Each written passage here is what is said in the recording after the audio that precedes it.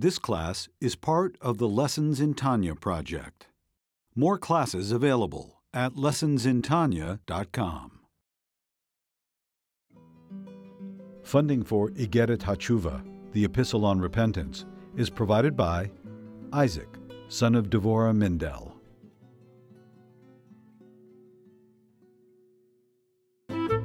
Lessons in Tanya.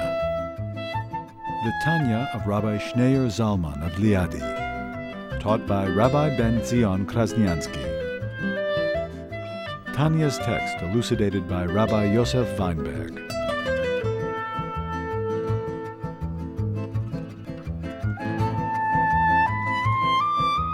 Middle of chapter 5, page 1051. The verse says, in the end of Deuteronomy, in the Song of Azino, the verse says that the Jewish people are a part of God, Chelek Hashem Amoy, and Jacob is the rope of his inheritance.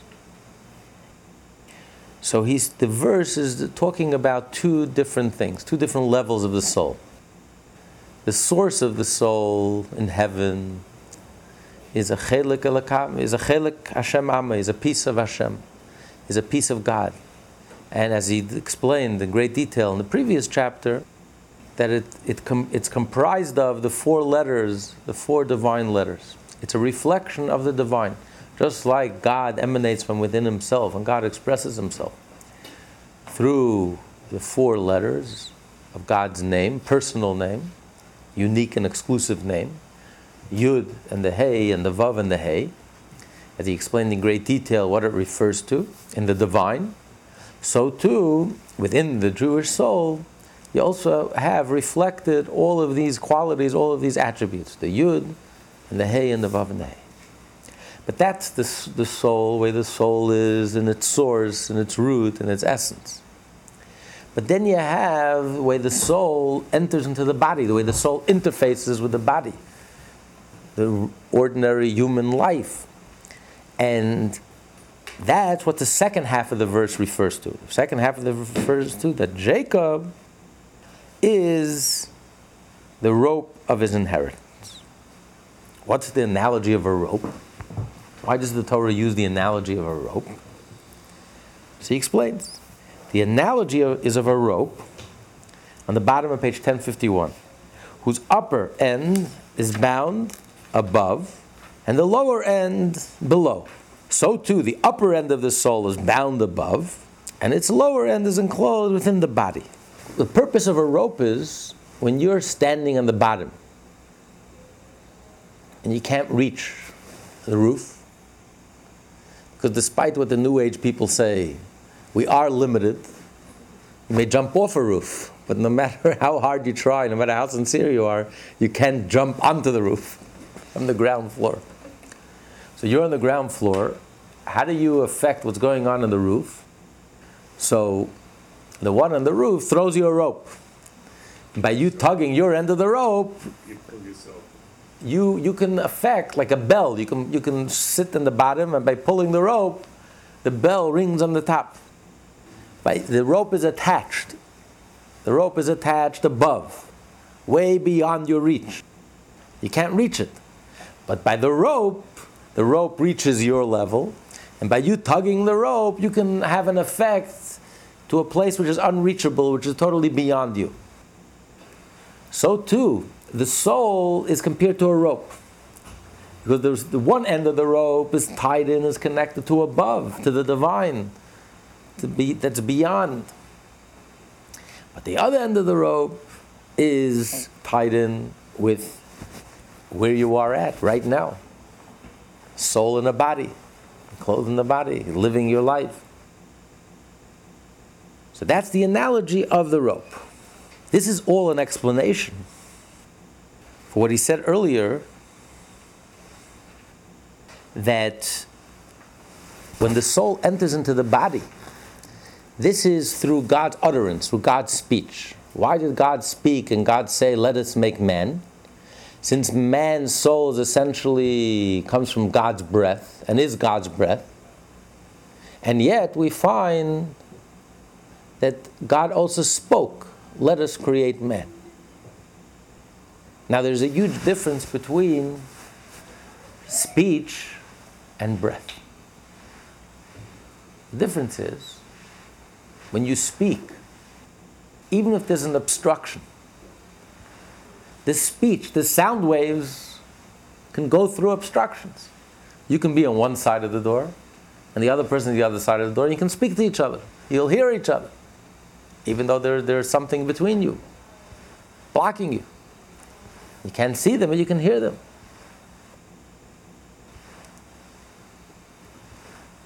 But when you breathe, when you breath, if you blow your breath, if there's an obstacle, the breath will not, it will stop the breath in its path. It won't allow the breath to continue. So that's why the Torah uses the analogy of God breathing. It says God breathed into his nostrils. And into his nostrils, as he explained, we discussed the other time, is referring to the way the soul enters into the body, the way the soul interfaces into the body, which is the level of God's speech. So why does the Torah use the analogy of breath when it's really a result of God's speech?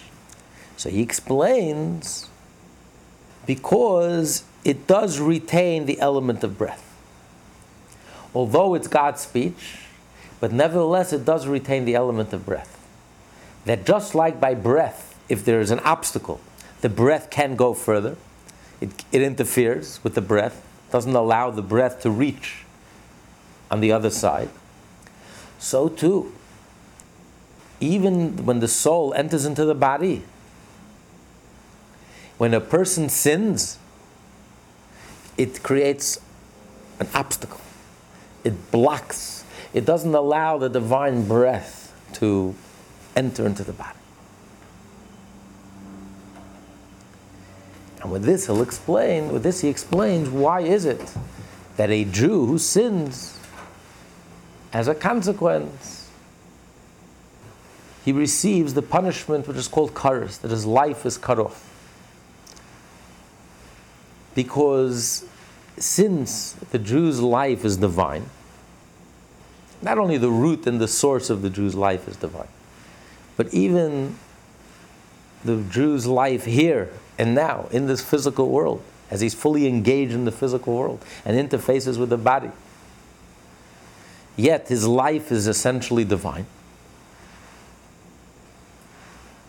And he retains that divine quality. So therefore, that divine quality, just like breath, needs to be continuously and constantly needs to be reanimated and that breath is a constant blowing of breath. What happens if you create an obstacle? If you create a sin, then the breath can't reach. And therefore, since the breath can't reach, it cuts off, like chokes the person off from the source of life. And the Jew physically feels it. When a Jew is cut off from godliness, he physically feels it. It has a physical effect on him. Not just a spiritual. So that's what he's describing now. He says the simple meaning of the words that he blew, stated in reference to the soul's vestitude within the body, is to instruct us that just as, for example, if one blows in some direction, and if there's any separation or obstruction there, then the exhaled breath will not reach that place at all. So too, precisely this is the case if any obstruction separates man's body from the breath of the Supreme One, concerning which the verse states, he blew. So he's trying to explain why is it that only the Jew is affected. The non-Jew sins, he doesn't get cut off, he doesn't die, his life is not affected. Why is it that when the Jew sins, he shrivels up and dies? Why? And the answer is because even the physical life of the Jew is bound up and connected with the divine. Because he receives his life through breath, unlike the rest of creation, including the angels, which come as a result of God's speech. So speech is formed, and speech is a fact. Speech is like an entity. You say something, and it has a life of its own. It's an entity. But breath comes from within. Breath is an extension of you, an expression of you. And that's why you have to constantly, continuously breathe. You can speak and walk away, but you can't breathe. You have to constantly breathe.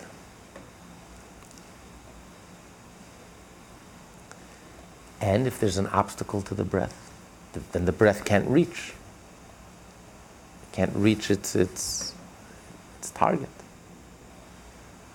So when you create an obstacle, it doesn't allow the divine life force, the divine energy to animate and to give life. So although the rest of creation is also created through the divine, but it's created through the divine speech, per se. Since it's created through the divine speech, therefore, even if the entity sins, it still exists. It doesn't interfere with its existence. But when a Jew sins, it interferes with his physical existence. Is that why there are only 14 million Jews in this world of 7 billion people? There should have been. Since we're the most ancient people in the world, 3,800 years old, so just by natural growth, the Jewish people today should have multiplied and should have been. But because of exiles and destructions and pogroms and Holocaust and unfortunately assimilation and all the travails and tribulations, so yes, that has definitely cut down the number of Jews. The Torah tells us that Jewish existence is dependent on our Torah. We existed for 3,800 years only because of the Torah.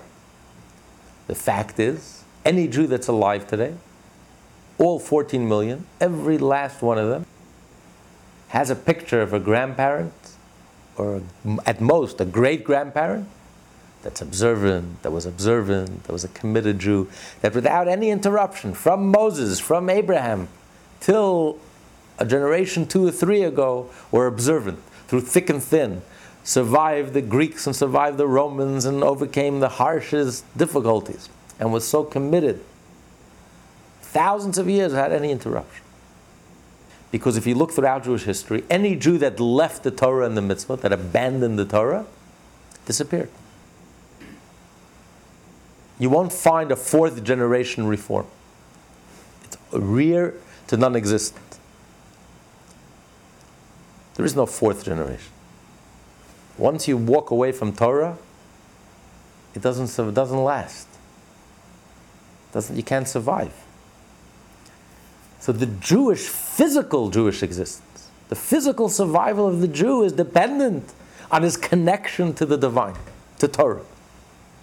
Without that divine connection, the Jew physically cannot survive. And that's a fact, proven throughout history, consistently, time and time again. And we're seeing it today also. Has this been written about much and explained like they're doing now? It has. Do people pay attention? That's another question. That's another question. But it's a fact. If you want to look at it honestly and objectively, it's a fact. Just look at the history. And every Jew that's alive today, that's why in the Seder, we only have the 4 sons. We have the wise son, the wicked son, the simpleton, and the one who has no curiosity and doesn't even know how to ask any questions. The question is, why isn't there a 5th son? Because that's the progression. The first Jew who came from Eastern Europe and came to America was like the wise one. He was observant, he was committed, traditional. The next generation rebelled.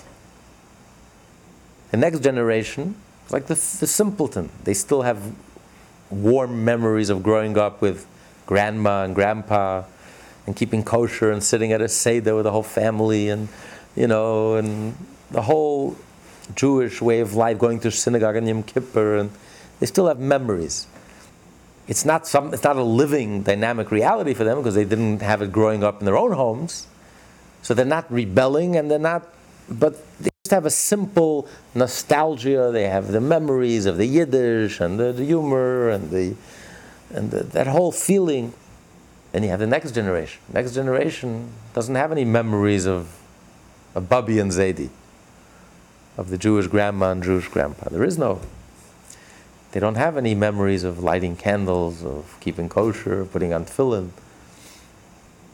So they don't even know what to ask. They're sitting at the Seder, but they have no clue really what's going on. And then the next generation is not sitting at a Seder. There is no next generation. Comes to it. Then you end up with the self-hating Jew who supports the Palestinians and dedicates his life to fight the Jewish people, erroneously thinking that that's the right thing to do, turning against your own brothers and sisters and using every opportunity to denigrate and humiliate your own brothers and sisters while supporting murderers and your arch enemies. The Jewish people, the physical survival of the Jewish people is divine, is miraculous. You can't disconnect it from godliness. That's what he's saying. God blew into his nostrils. We're talking about in his physical being. When the soul has already entered into the body and interfaces with the body and his physical being, his physical existence. The Torah is telling us you can't survive. The physical existence of the Jew is dependent 100% on his spiritual health and well-being. If we are plugged in and we're connected to Torah, then we're alive. And if not, we don't stand a chance. And it's been proven time and time again throughout history. And every Jew that's alive today, because our ancestors were plugged in and were connected without any interruption for thousands of years, despite the greatest difficulties. They were so passionately committed. But this is something that's unique to the Jew. That their physical well-being is dependent on their spiritual well-being. Most people, you don't see that connection. What's the connection? My well-being has to do with my cleverness and my industry and my wealth and my success. What does one have to do with the other? But for a Jew, it has everything to do with it. Has nothing to do with anything else. Only with this, exclusively. Not because of our cleverness, not because of our might, not because of our strength. It's purely the healthier we are, the more divine we are, the more connected we are, the more the breath of life, the divine breath of life, that's what sustains us. Nothing else. It's just the breath. But that breath is the breath of life. It's the divine. The more rooted we are, the more connected we are, the more the breath of life is able to reach us and sustain us. That sustains us physically as well. But the rest of creation, which comes about through God's speech is something external, and therefore, even if they sin, one has nothing to do with the other. They can live happy lives and be very successful and thrive. It works for them, but it doesn't work for us. It never has, and it never will. Not for us. Because, We're made up of something else. It just doesn't work for us. So even the physical life of the external life, which comes about through God's speech, let us make man, even that also is connected to the idea of breath, something inward. And therefore, if there's an obstruction, then it doesn't allow the breath to pass through. But the question is, what possible obstruction could there be to the divine breath? Nothing. There can be nothing that can get in the way of the divine. God is everywhere. There's no space empty of God. How could there be something that interferes, that gets in the way of the divine? So he says in the middle of page 1053, the truth is, though, that nothing material or spiritual is a barrier before him. Of course we know that God is everywhere. That's a simple, basic belief that every Jew believes. There's no space empty of God.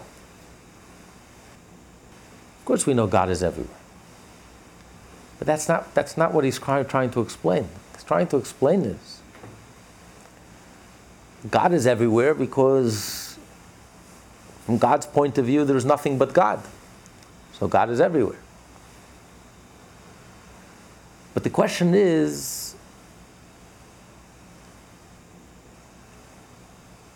God everywhere even in our space? Could we create an obstacle for God? So he says, we can't. Because God is everywhere, God is even in our space. Even in our space, and in our frame of reference, and even in our reality, God is everywhere. There's no space empty of God. And he brings four proofs to support this statement, that nothing material or spiritual is a barrier before him. So he quotes the verse in Jeremiah, do I not fill heaven and earth? We're not talking about from God's perspective. From God's perspective, there is no heaven, there is no earth, all there is God. So of course God is everywhere and there's no space empty of him. That's a simple faith, every Jew. But even where there is a heaven, from our point of view, there is a heaven, and there is an earth. And there's a distinction between heaven and earth. Even our space God fills up. Do I not fill heaven and earth? Furthermore, Scripture states, in Isaiah, all of the world is full of his glory. The whole earth is filled with his glory. And as the Zohar says, there's no place devoid of him. And as it says in the Torah, in the heavens above and in the earth below, there's none else. And he fills all the worlds. So the question is, since God is everywhere and within everything, it is thus seemingly impossible for anything to act as a barrier before him. How could you say that there could be a barrier that could interfere with the divine breath, with the divine breath? There could be nothing that we can throw up that can act as a barrier, because God fills heaven and earth, and everything is within heaven, everything is within earth. So there's nothing that we can put up and throw up that can be a barrier to God. So it's not only that in general there's nothing that exists besides God, and therefore God is everywhere, but even that godliness, that God's breath should reach us as a body, as a soul in a body, even in our physical existence, in our physical reality, as the soul interfaces with the body, and as we live on the plane and the dimension, the physical and the simple physical dimension. Even there, the divine breath should be able to reach. There should be nothing that should interfere between the divine breath of life, and us. And yet he's saying that no, there is an interference. There could be an interference. What could possibly interfere? What could possibly intervene? What could possibly act as a barrier that does not allow the breath of life, the breath of God, to enter into our existence, our consciousness, into our existence? But as Isaiah declares, chapter 59, only your sins separate you from your God. The only thing that could act as a barrier is sin.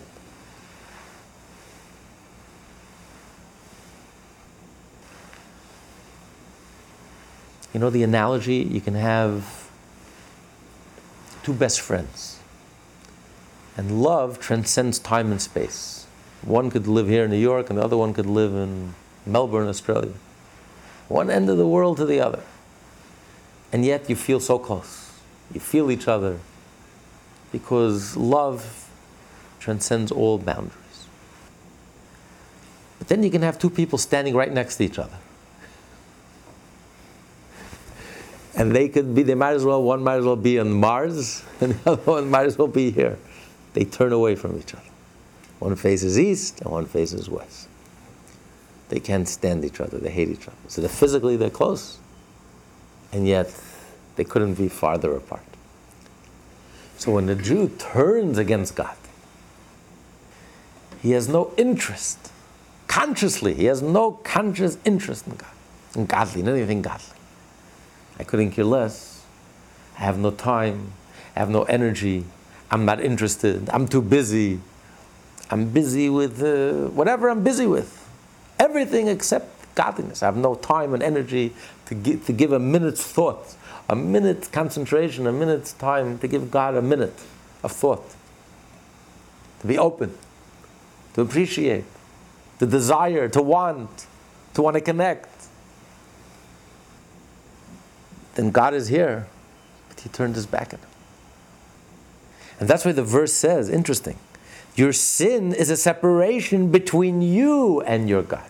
It's only between you and your God. It's a one-sided separation. God is not separating himself from you. There is no separation from God's point of view. There is no barrier. Because God fills all the worlds and fills your space. And he even fills this world where people turn their back against him. And yet he's here and present. And he wants to have a relationship with you. It's a one-sided way. You turned your back on him. You've sinned. You rebelled.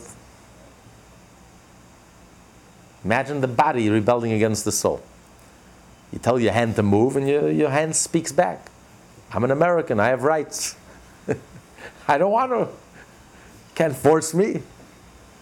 I'll take you to court. What right? What kind of kfiyat datit? You're forcing me to move my hand? I don't want to move my hand. Okay. It's a very sick person. So a body disconnects itself from its soul, disconnects itself from God. It's a barrier. We call it a stroke, or we call it other names. It's a very unhealthy situation. So you've created a barrier. You don't allow the flow of life. You don't allow the flow of life to come. You have created a barrier. Your ego and your arrogance has created a barrier. You don't allow God to enter. Of course, God is everywhere. And God even fills your space. But you, from your part, you have created a barrier. And you're not allowing God's breath of life. You're not allowing it to flow. You're not allowing it to...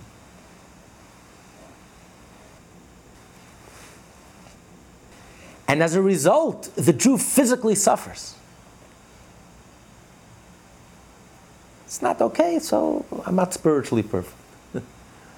So my Jewish life is, I'm not following the code of Jewish law. I'm writing my own code of Jewish law. It doesn't work for us. The Jew physically suffers because you can't disconnect. That's the whole point of this chapter. You can't disconnect the physical life of it. The down-to-earth, the physical life and the success and life from his divine connection.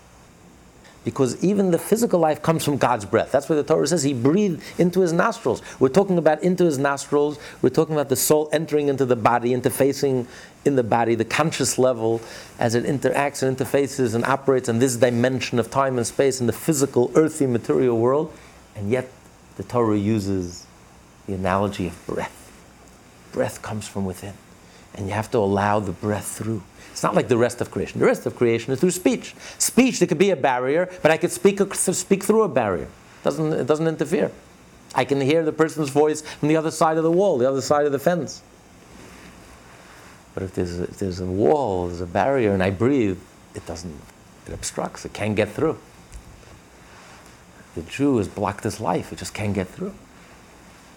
You've created a barrier. When you create a sin, you created a barrier. Any sin.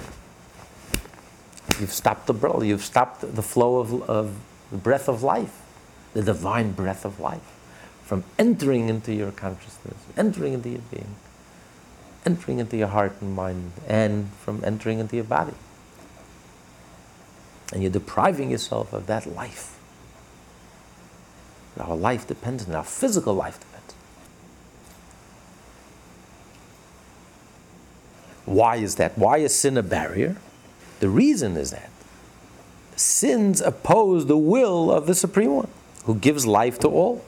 As in the verse in Psalm 135, whatever God wills, He has done in heaven and on earth. So all of life is sustained through God's will. God desired to create this world. And He desired to create this world for a reason, for a purpose. But by going against the divine will, by committing a sin, you're going against the divine will. Therefore, you're going against the whole desire of creation. God desired creation for a reason. But if you violate God's will, you're depriving the whole reason for creation.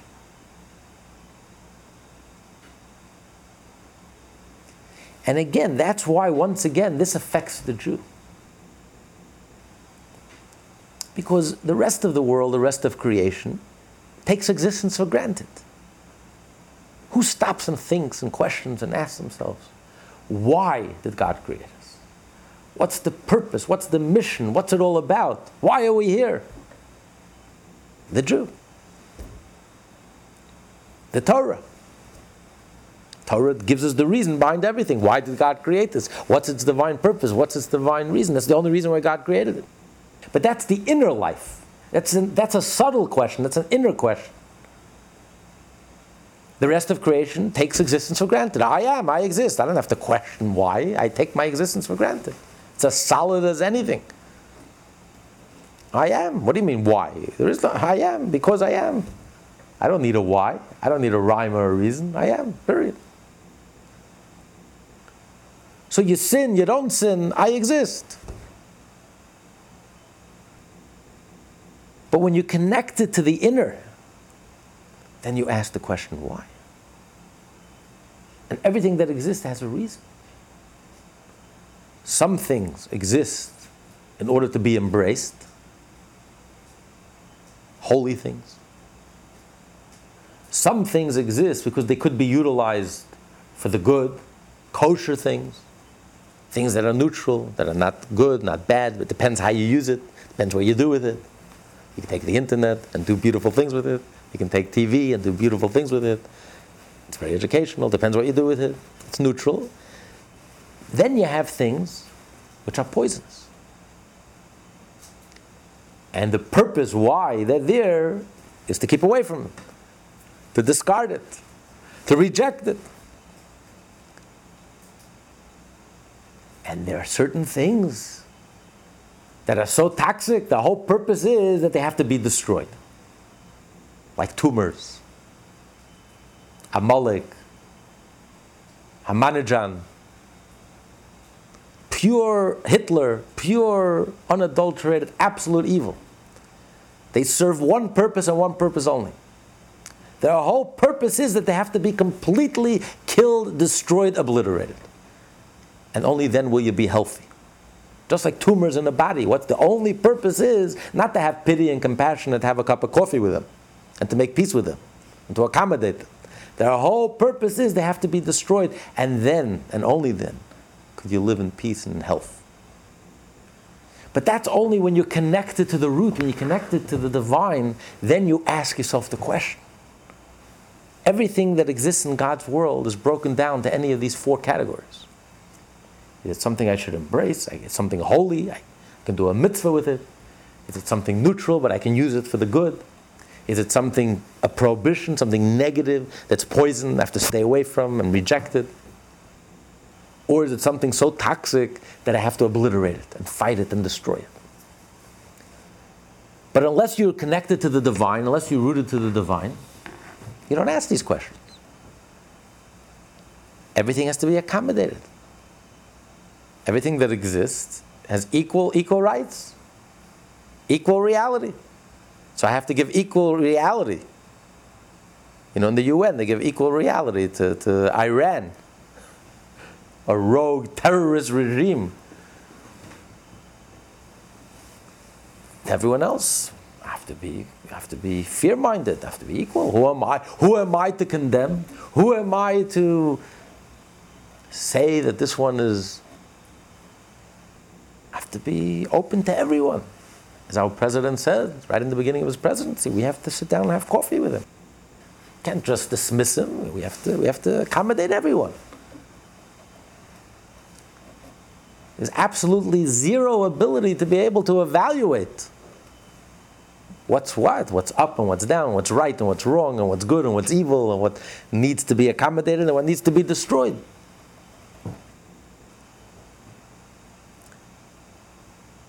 When you have absolute moral equivalency, you don't know who's right and who's good, and you lump everyone together, and everyone is an equal vote, and everyone is equal.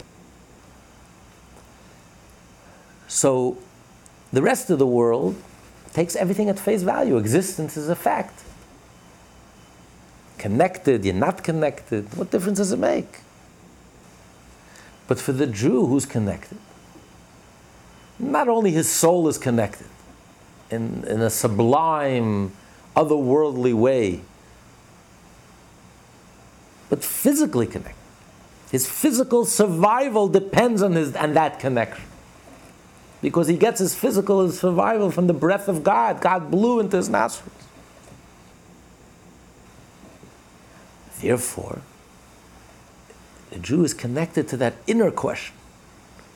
What's the purpose? Why did God create this? What does God want out of this? What's the intent? What did God desire from this entity?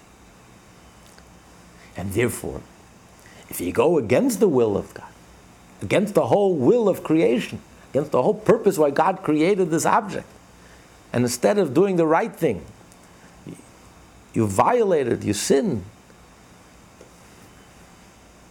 then you've created an obstacle. The whole inner purpose why this was created is violated. Then God loses his interest. Why did I create this? I didn't create this just so it should be here. The world has no just it's here because it's here. There's no such thing. The world inherently doesn't exist. The only reason the world exists is because there's a divine plan.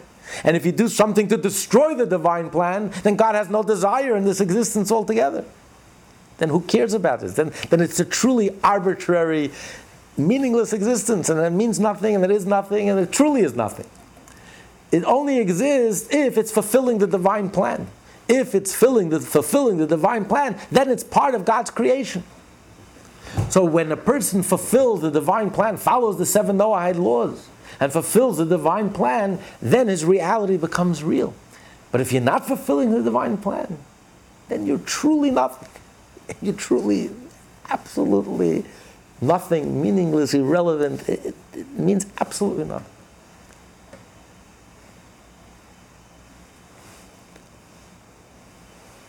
But who's connected to that truth? The Jew is connected to that truth. And therefore, the moment we sin, we create an obstacle. We are not fulfilling the divine plan. And therefore it affects us. And it affects us physically.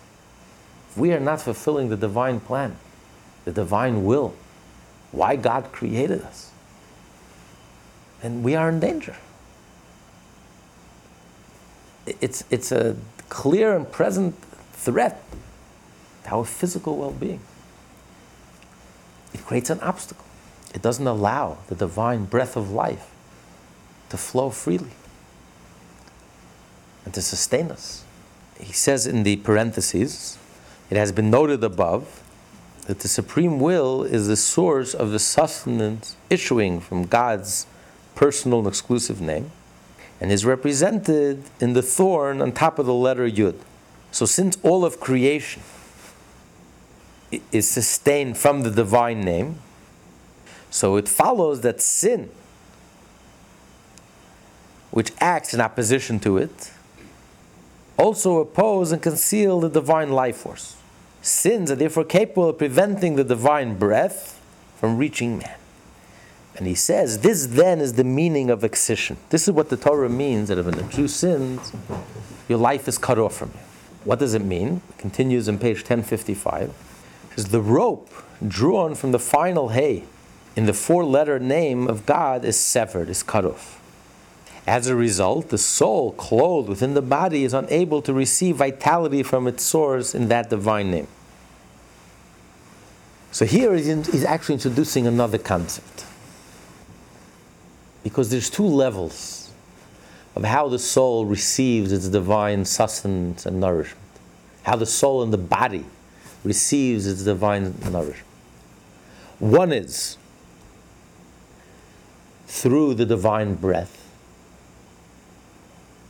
But the divine breath is continuous. You have to constantly breathe. The breath comes to an end and you have to breathe again. If you blow, you quickly run out of breath. So you have to blow again and blow again. You have to constantly blow. And what happens if you obstruct the breath? The breath can't get through. Any obstruction. Even a minor obstruction. If you blow and there's an obstruction, you have it doesn't matter if it's a steel wall or if it's a piece of cardboard. If you blow, or a piece of paper even, if you blow, it doesn't allow the breath to go through. So it doesn't matter if it's a minor sin or it's a major sin, even a minor sin. If you intervene, if you don't allow the breath, the flow of the breath, of the divine breath, the flow, it interferes. Even the smallest sin, the moment you do something that goes against the divine will, you created an obstacle, and you don't allow the divine breath to flow. But then there's a lower aspect of the soul.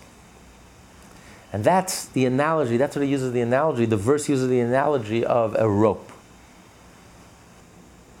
The rope that's on the bottom is already there. The rope is already formed. You don't have to constantly recreate the rope.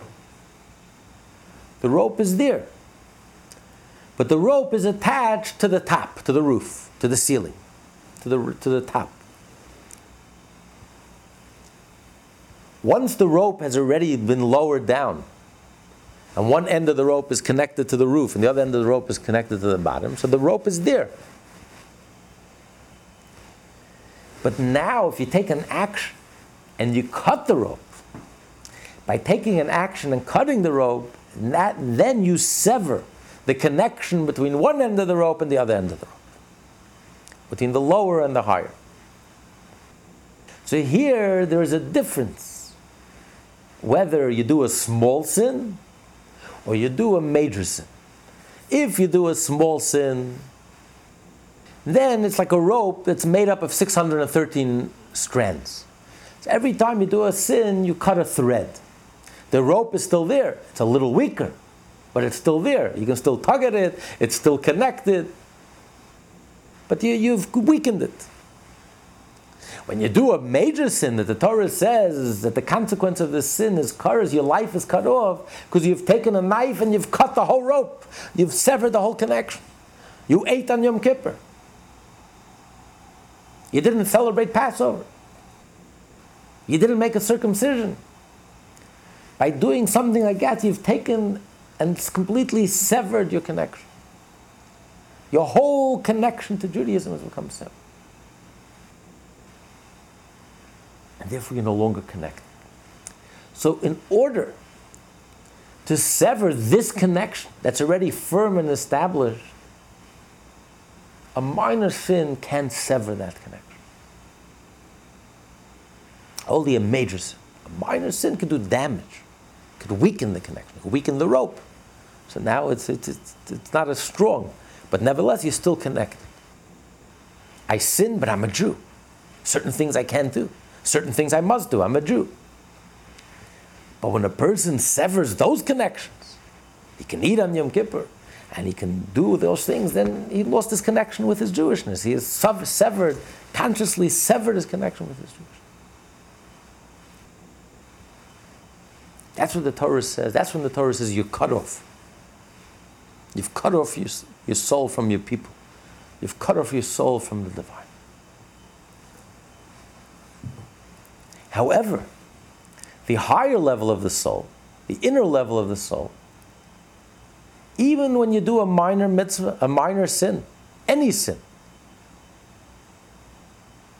you don't allow the life, the flow of the breath of life, the divine breath of life, to enter into your body. It doesn't matter if it's a paper barrier or if it's a steel reinforced concrete barrier. It's a major sin or a minor sin. The moment you're not living by the divine will, the moment you've rebelled against the divine will and you're not doing what Hashem wants you to do, you've created a barrier. And the divine life flow can no longer flow into you. You've cut yourself off.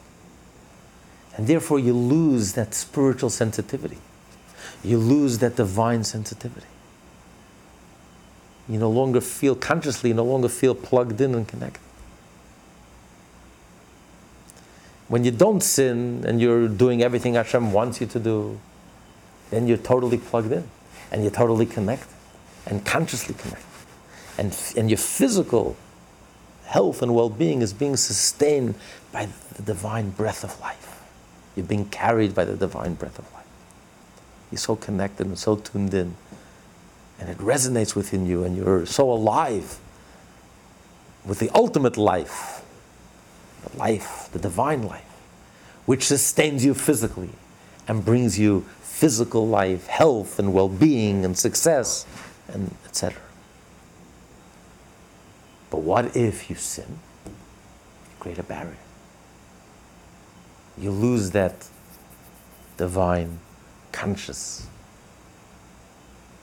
connection. But nevertheless, the rope is still there. The lower level, I'm a Jew. Maybe I'm sinning and my life is not aligned with the divine will and I'm not doing everything that Hashem wants me to do as spelled out in the code of Jewish law. But I'm a Jew. There's no question about that. Okay, maybe I have a few minor sins here and there. Okay, and every sin does a little damage, a little snippet. Okay, I snipped one thread, another thread. Of course, if you do a whole bunch of minor sins, it can add up. You start cutting every single thread. By the time you're done, there's nothing left. But nevertheless, the rope is still there. I would never touch the rope. I would never touch my Jewishness. I would never touch something that touches the very core and essence of my being. But when you do a sin that the Torah says you cut yourself off from your people, you don't circumcise, you eat on Yom Kippur, you don't celebrate Passover. Oh wow, this is serious. Those are terrible sins. Those are sins which the Torah says the consequence is kares. Your soul is cut off from its people. Wow. It reminds me, it was a beautiful article in the New York Times written by a Jewish doctor. There's a whole medical controversy whether circumcision. Most American babies are circumcised by way of routine. And there was a whole medical controversy whether it's beneficial, there's any health benefits or not. And the doctor starts out the article that we find circumcision in ancient tribes, and then he quotes the Bible. The Torah says that God commanded Abraham, you should circumcise yourself and circumcise your children and your household and the 8th day, and if you don't circumcise, then you will be cut off from your people.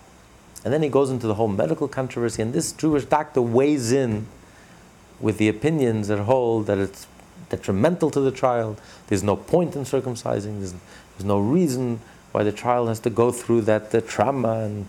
And after this whole long article, he concludes the article. He says, when my son was born, I had him circumcised. It's not for any medical reasons, but because the Torah says that your son will be cut off from his people. I don't want my son to be cut off from his people. When the Torah says, that's why most Jews come to synagogue on Yom Kippur. Logically, it makes no sense. If being Jewish means nothing a day before, it means nothing a day after, and 364 days a year, it means absolutely nothing. Unless there's a bar mitzvah, you never come to synagogue. All of a sudden, one day a year, I have to be in shul, I have to be in synagogue. I'm a Jew. doesn't make sense. But Yom Kippur touches a Jew in such a deep place. I'm a Jew, I have to identify as a Jew, I can't. It's not even a question, I have to fast in Yom Kippur. And the same thing, Passover is probably the most celebrated holiday. Families, Jews, sit around the Seder. Because it's something that touches the Jew so deeply. This is the birth of the Jew, the exodus from Egypt. This is our foundation. So you see that those areas where the Torah says you'll be cut off from your people means it touches the whole cord, the whole string, the whole rope. If you play with this, you're cutting off your whole connection. And the Jew says, I'm sorry, I'm a Jew. I can't. Not an option. So it's because it says, I'm sorry, I'm a Jew. No, it's because it says your soul will be cut off. So it's a fact that these mitzvot, these things, touch a Jew so deeply that a Jew just says, consciously, subconsciously, he says, listen, the rope is still there. I'm still connected. I identify as a Jew, I'm a Jew, and I can't sever that connection. Simply not an option for me. So he celebrates Rosh Hashanah and Kippur, Pesach, circumcises. Right. Even Jews who are not observant, the Jews who are not religious, but I'm going to fast on Yom Kippur. I'm going to circumcise my son. And I'm going to celebrate Passover. You know, certain things you don't play with. You can't, I don't care what. But I'm a Jew. Bottom line is I'm a Jew. The rope is still there. The connection is still there. I may have snipped a little here and there. I may have weakened the connection, but the rope is still there. I'm not walking away. I'm not totally disconnecting myself from my people. Can't. So then it's only such a sin, such a strong, powerful sin that can have such an effect that it could shake me to my core in essence. It can sever that whole connection. If it's a minor sin, then it can do damage. But that's the level of the rope. That's the level, that's a lower level. But then there's a higher level. When a Jew is tuned in, when a Jew is consciously tuned in, and your Jewishness resonates with you, and you're tuned in with the divine, with godliness, and you live your whole life, you're doing the divine will, and you're leading your life of trying to live a godly life, and to live like God wants us to live, and you know, your whole life is aligned. Every day of your life is aligned with the divine will, and you're fulfilling the divine purpose, and you're tuned in that there is a divine purpose, and there's a purpose why we're here, why God created us, and there's a desire, a will. God wants this world for a reason, and we are fulfilling that purpose by following the divine will. There, even the slightest sin can create a barrier and interferes, and suddenly you're no longer getting that fresh breath, the divine breath that carries us, that sustains us, that animates us, that gives us life and health and blessing and success. Even this, Every soul dies. How is death explained? The soul doesn't die, the body dies. Soul doesn't, the Soul body doesn't. does. That's exactly what... Energy doesn't disappear. Energy doesn't die. Energy doesn't die. The soul doesn't die. The personality doesn't die. Even now, when you know someone, what do you know? You know his body. The body is a container. You know him, his personality. When he's sleeping, it's not him. It's not the body. It's when you see the body, you're not looking at the body. When you see a person, your friend, you don't see the body. What you see is what's inside. The personality, the character. That doesn't die. That doesn't die in a car accident, and that doesn't get burned to death, and that doesn't get shot to death. The personality lives on. The soul, the energy, that lives on. It's the physical that dies, but not the soul. Soul can't die. Soul doesn't die. So that's what he's introducing now. A minor sin cuts off the flow of life, but the rope is still there. But by doing a severe sin, you cut off the rope. Second paragraph, page 1055. During those times when the Jewish people received their vitality only from the side of holiness, as for example during the period of the temple, as Alter Rebbe will say in the next chapter, the lack of this life force led to physical death. A Jew could not survive without that divine connection. couldn't physically survive. And that we saw, by individuals, we saw that during the times of the temple, when the Jewish people were in a very high level. The fact that we had the temple means we were in a very elevated state of being. And the temple was a symptom of that elevated state of being. So when we're so plugged in and so connected, that even individuals, when they sinned, they simply couldn't live, physically live, couldn't survive. Today, we don't have a temple. The temple has been destroyed close to 2,000 years. But when you look at the Jewish people collectively as a whole, the same truth applies. The Jewish people cannot survive without our divine connection. Those who lost the divine connection were lost to the Jewish people. Every Jew that's alive today, it's because our ancestors, every one of us, our ancestors, thousands of years without any interruption, never lost that divine connection, never lost that rope, held on tight for dear life to that rope of life. So the soul can hold on to it from. Right. The soul holds on to it. Body can die, but the soul can hold on to it. Well, here we're talking about the person who's alive. And in order for I'm talking about the physical survival of the Jewish people. The physical survival of the Jewish people is dependent on us physically holding on to the rope. Here we're not talking about the souls or in heaven. We're talking about our physical being, our physical well-being, our physical existence, soul in the body. In order for us to survive, physically survive, for the Jew to survive, it's only through our divine connection. By holding on to that rope, by holding on to that tree of life, holding on for dear life. And this is what has physically sustained us. The moment we lose that connection, it affects our physical well-being and existence. And as the verse says in the book of Leviticus, in the Parshas Emor, that soul shall be cut off from before my face. I am God. The verse here uses God's name, his exclusive name, his personal name, referring to God. Excision thus involves being sundered from the internal aspect of godliness. And that's what Alter Rebbe says. The expression chosen is from before my face. The soul is excised from the innermost aspect of godliness, the divine name. What happens with other sins? Sins that are not as severe. Other sins do cause at least a defect in the soul. It weakens the connection. In the sense of the defect or nick that invalidates a blade for ritual slaughter.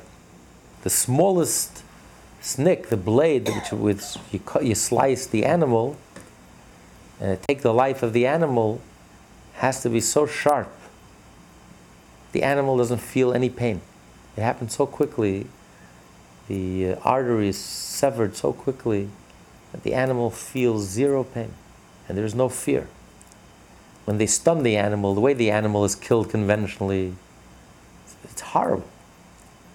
Because you stun the animal, and the animal is very polite externally, doesn't make a sound, because they paralyze the animal. But the animal's not dead. And the animal is in horrible fear and anguish inside. And you know, when a person is in anguish and in fear, according to the Easterns who have studied this, you know, like the person, you dredge up all these chemicals. So right before the animal dies, all this non-kosher meat, the way they slaughter animals in Europe, where they banned kosher slaughtering, the way they do it is terrible. It's terrible for the animal and terrible for the people who eat that meat, because it dredges up, right before the animal dies, the animal dredges up all this fear and it floods the body. All these chemicals, poisonous chemicals that flood the body, and ultimately affects the person who's eating it. That's why so many non-Jews look out to eat, especially kosher food, because they know how healthy kosher food is, even from a simple health point of view. But here, the animal's not in fear, and the animal doesn't feel anything. Externally, it may look savage. The animal is still kicking but it's totally reflex. Once you sever the cord, the lung, the animal doesn't feel anything. But there's no pain, there's no fear, and it's the gentlest way to take the life of the animal. And that's the way the Jews. That's the way the Jews slaughter. It's a special slaughtering. So much so that we have to make sure the knife can't have any flicks on it. It has to be so smooth that the animal shouldn't any hesitation. The incision is so sharp and so quick, and so the animal doesn't feel a thing. So, but if there's a nick, then it invalidates the knife. So the slaughterer, one of the things that he does, he has to be very sensitive. Between each slaughtering, he has to, with the tip of his nails, has to check the knife and make sure that there's no nicks. It's smooth, 100% smooth. The knife is 100% smooth. So he says, so that's he's using that analogy that when you sin, you create a flick, you create a certain damage, a defect, or a nick. So it's a defect. Just like with defective blade, the sin causes to be lacking in the rope-like flow of life force from the divine name downwards towards the soul, as he explains. This is analogous to a thick rope woven of 613 thin strands, on the top of page 1056. So too, the rope of the downward flow mentioned above is comprised of the 613 mitzvot, each mitzvah being an individual thin strand. So every Jew receives his life sustenance through all 613 mitzvot, although not all of the mitzvot are applicable to everyone. Certain mitzvot are only applicable to the priests. We're not priests. Certain mitzvot are applicable to the high priest. Certain mitzvot are applicable to the king. But spiritually speaking, every Jew is connected to all 613 mitzvot. When one violates one of them, God forbid, a thin strand consisting of that particular commandment is severed. Should an individual violate many commandments, God forbid, then many strands are severed, and the rope is grievously weakened. Sin punishable by excision or death by divine agency causes the entire rope to be severed, heaven forbid. So if you do many sins, even minor sins, but if you violate many sins, you really weaken the rope. But if you do a sin which the Torah says that your life is cut off, then you've, in one shot, in one fell swoop, you've severed the whole rope. You've severed your whole connection. So he's trying to explain in this chapter, why is it that a Jew physically suffers when he sins? So much so that he loses his life. His life is not sustainable. Because a Jew's life, where does a Jew receive his life from? From God's breath. From within. Even the speech is also from the inner aspect of speech. And it's compared to a rope. That one end is connected to the body and the other end is connected to the divine name. So the Jew receives his life sustenance through the divine. If you play around with that divine connection, if you sever that divine connection, you do anything to harm or to diminish that divine connection, you create a barrier. And if it's a big, and you also cut off a strand. In some sins, you cut off the whole rope. But then he's going to explain, at the end of the next chapter, there's another level of the soul in which a Jew always remains a Jew. A Jew is a Jew is a Jew. That even a Jew violated the sin in which you receive curse. And even the self-hating Jew, and even a Jew so disconnected, ultimately, the essence can't be changed. A Jew is a Jew is a Jew. Not just up there, but even down here. So there's a third level, which cannot be affected by sin altogether. This class is part of the Lessons in Tanya project. More classes available at lessonsintanya.com.